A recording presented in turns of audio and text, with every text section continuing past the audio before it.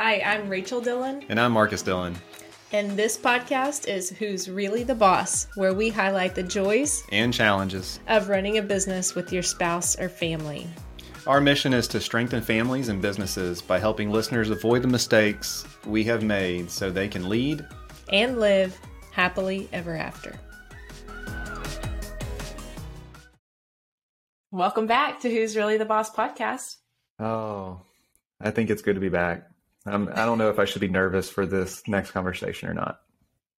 Well, I'm excited. We won't do such a long intro maybe into this conversation since it's pretty easy topic, I think. So Today, talking about traveling with a working spouse.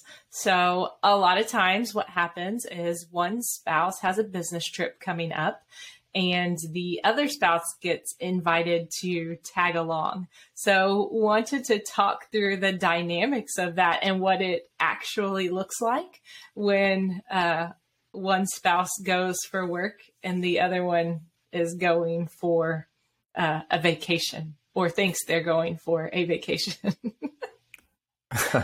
So, you know how when the airlines ask you, is this trip for business or pleasure? I think it's a disconnect whenever one out of the two answer one way and the other one answers the other.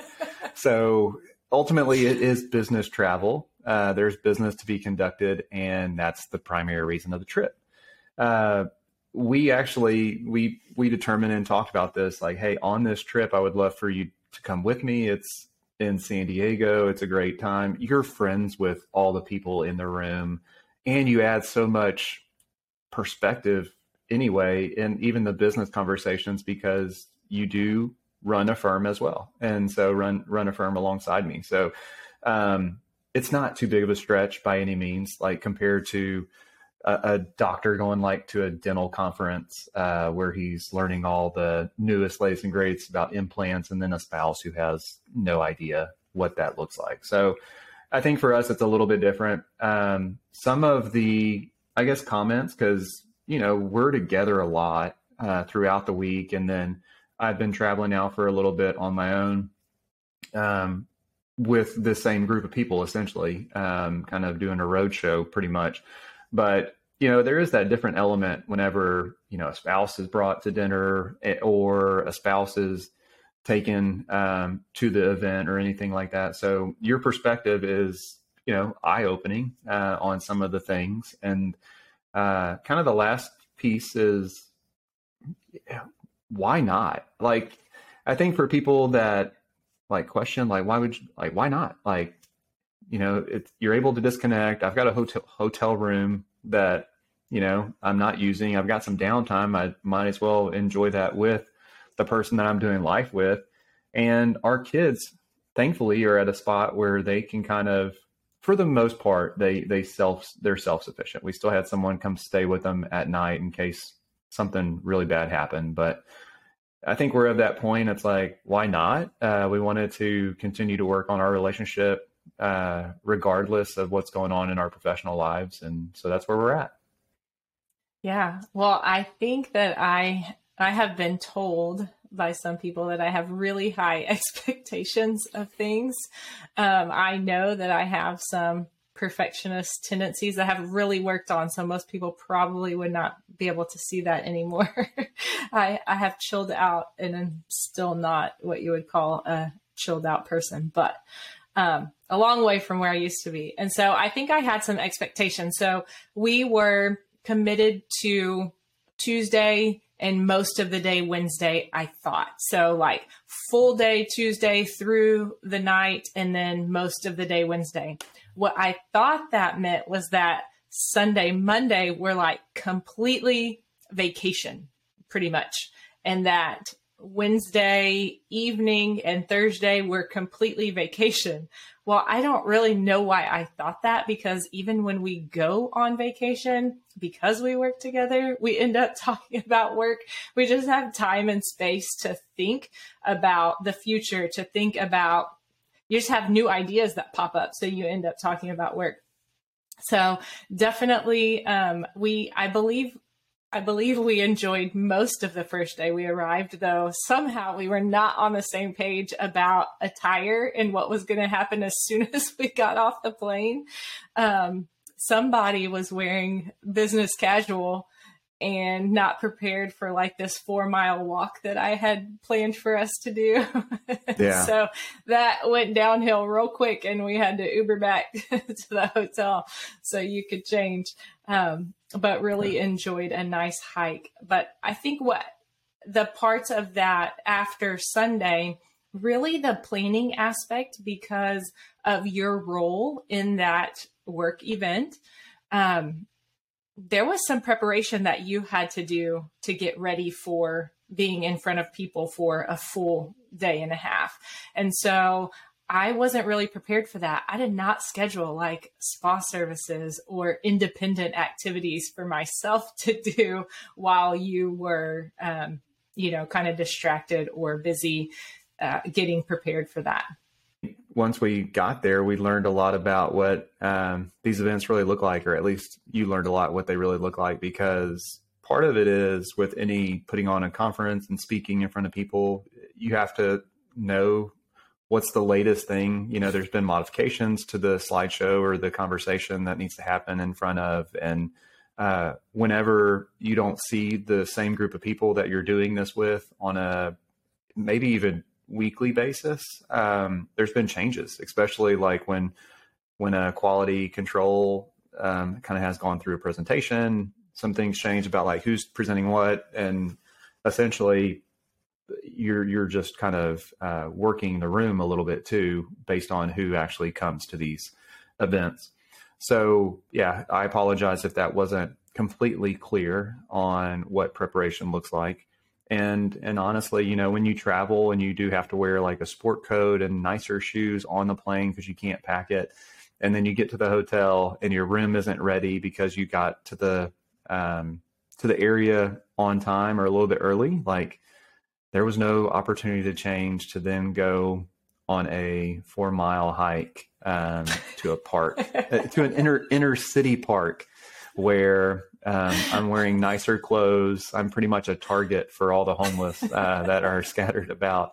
And so it was interesting to say the least, but we got to see that park. We quickly departed after I determined it was no longer worth the hike. And I think we saved the day by going to a more desirable location outside of the city to see, obviously, the coastline, have a great dinner at a very well-known golf course. And that was more my pace for day one. And obviously we did not connect on that leading up to, probably would have been a lot less friction on day one.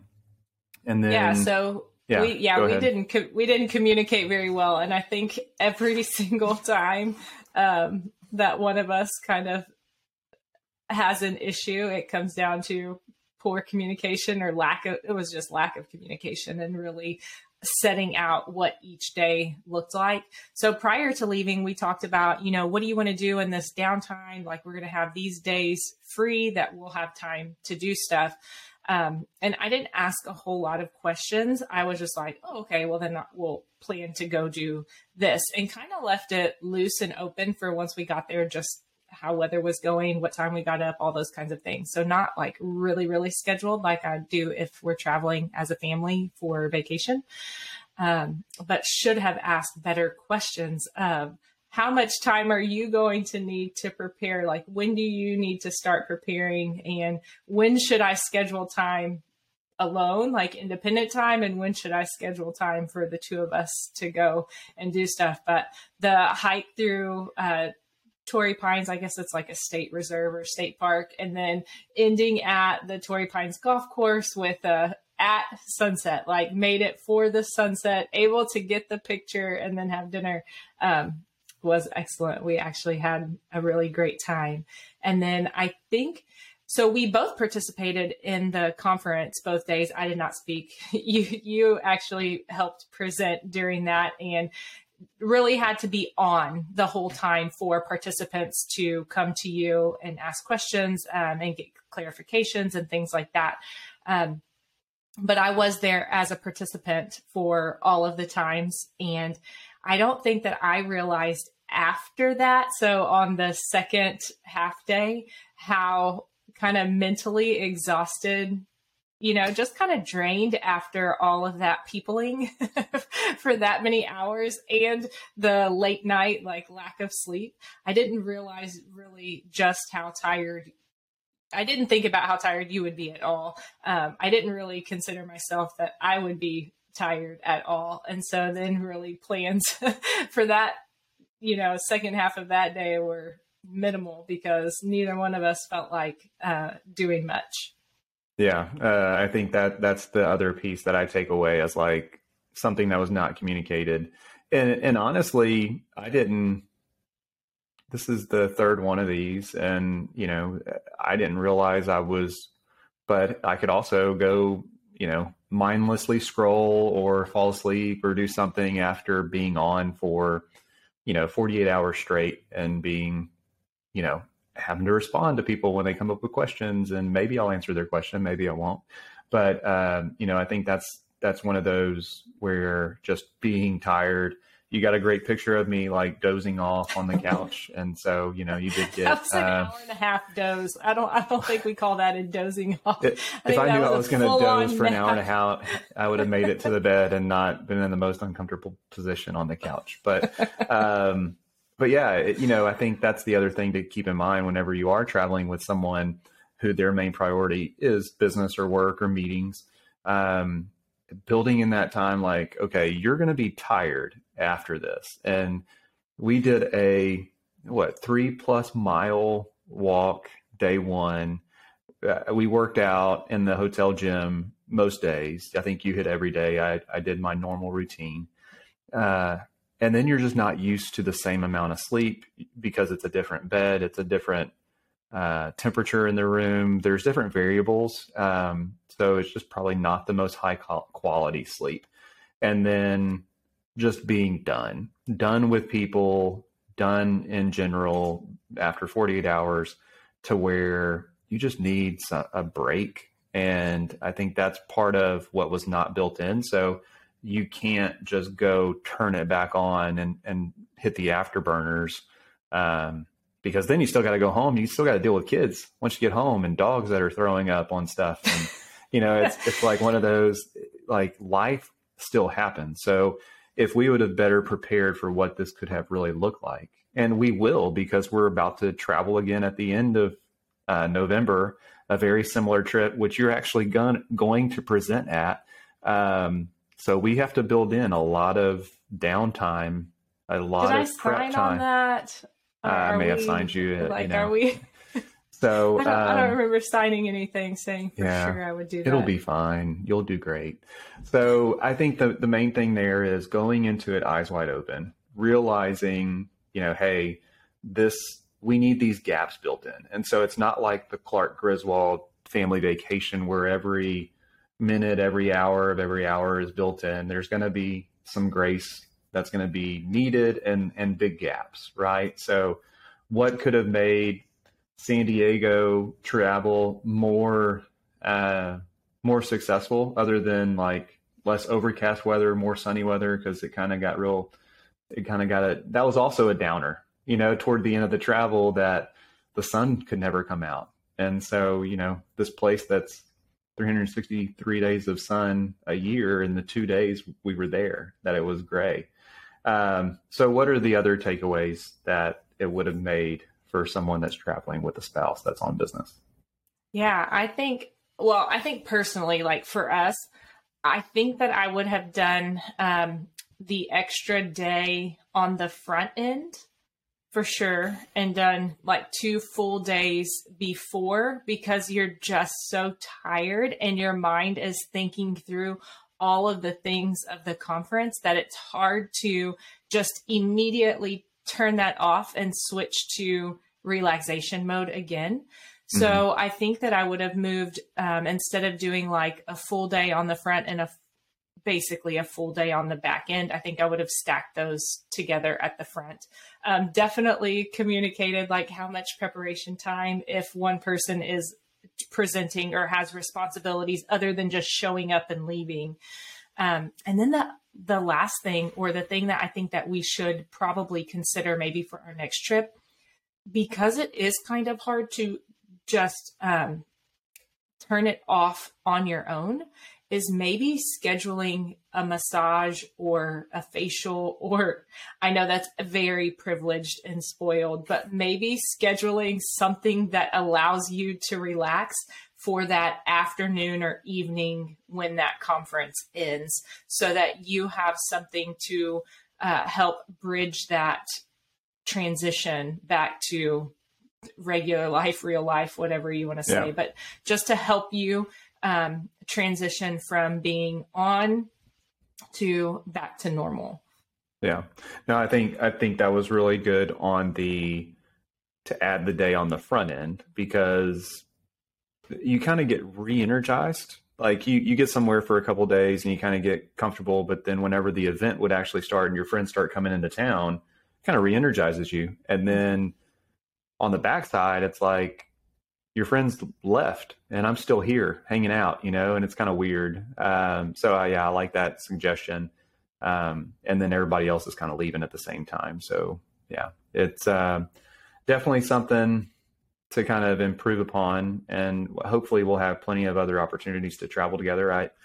I still see it as successful. Like, we came home and, the house was still there. The girls are still alive, and I don't know if they ate while we were gone, but they're still doing their thing. And even though the dog is sick, and I don't know if he was, missing us so much that he continued to get sick, life happens.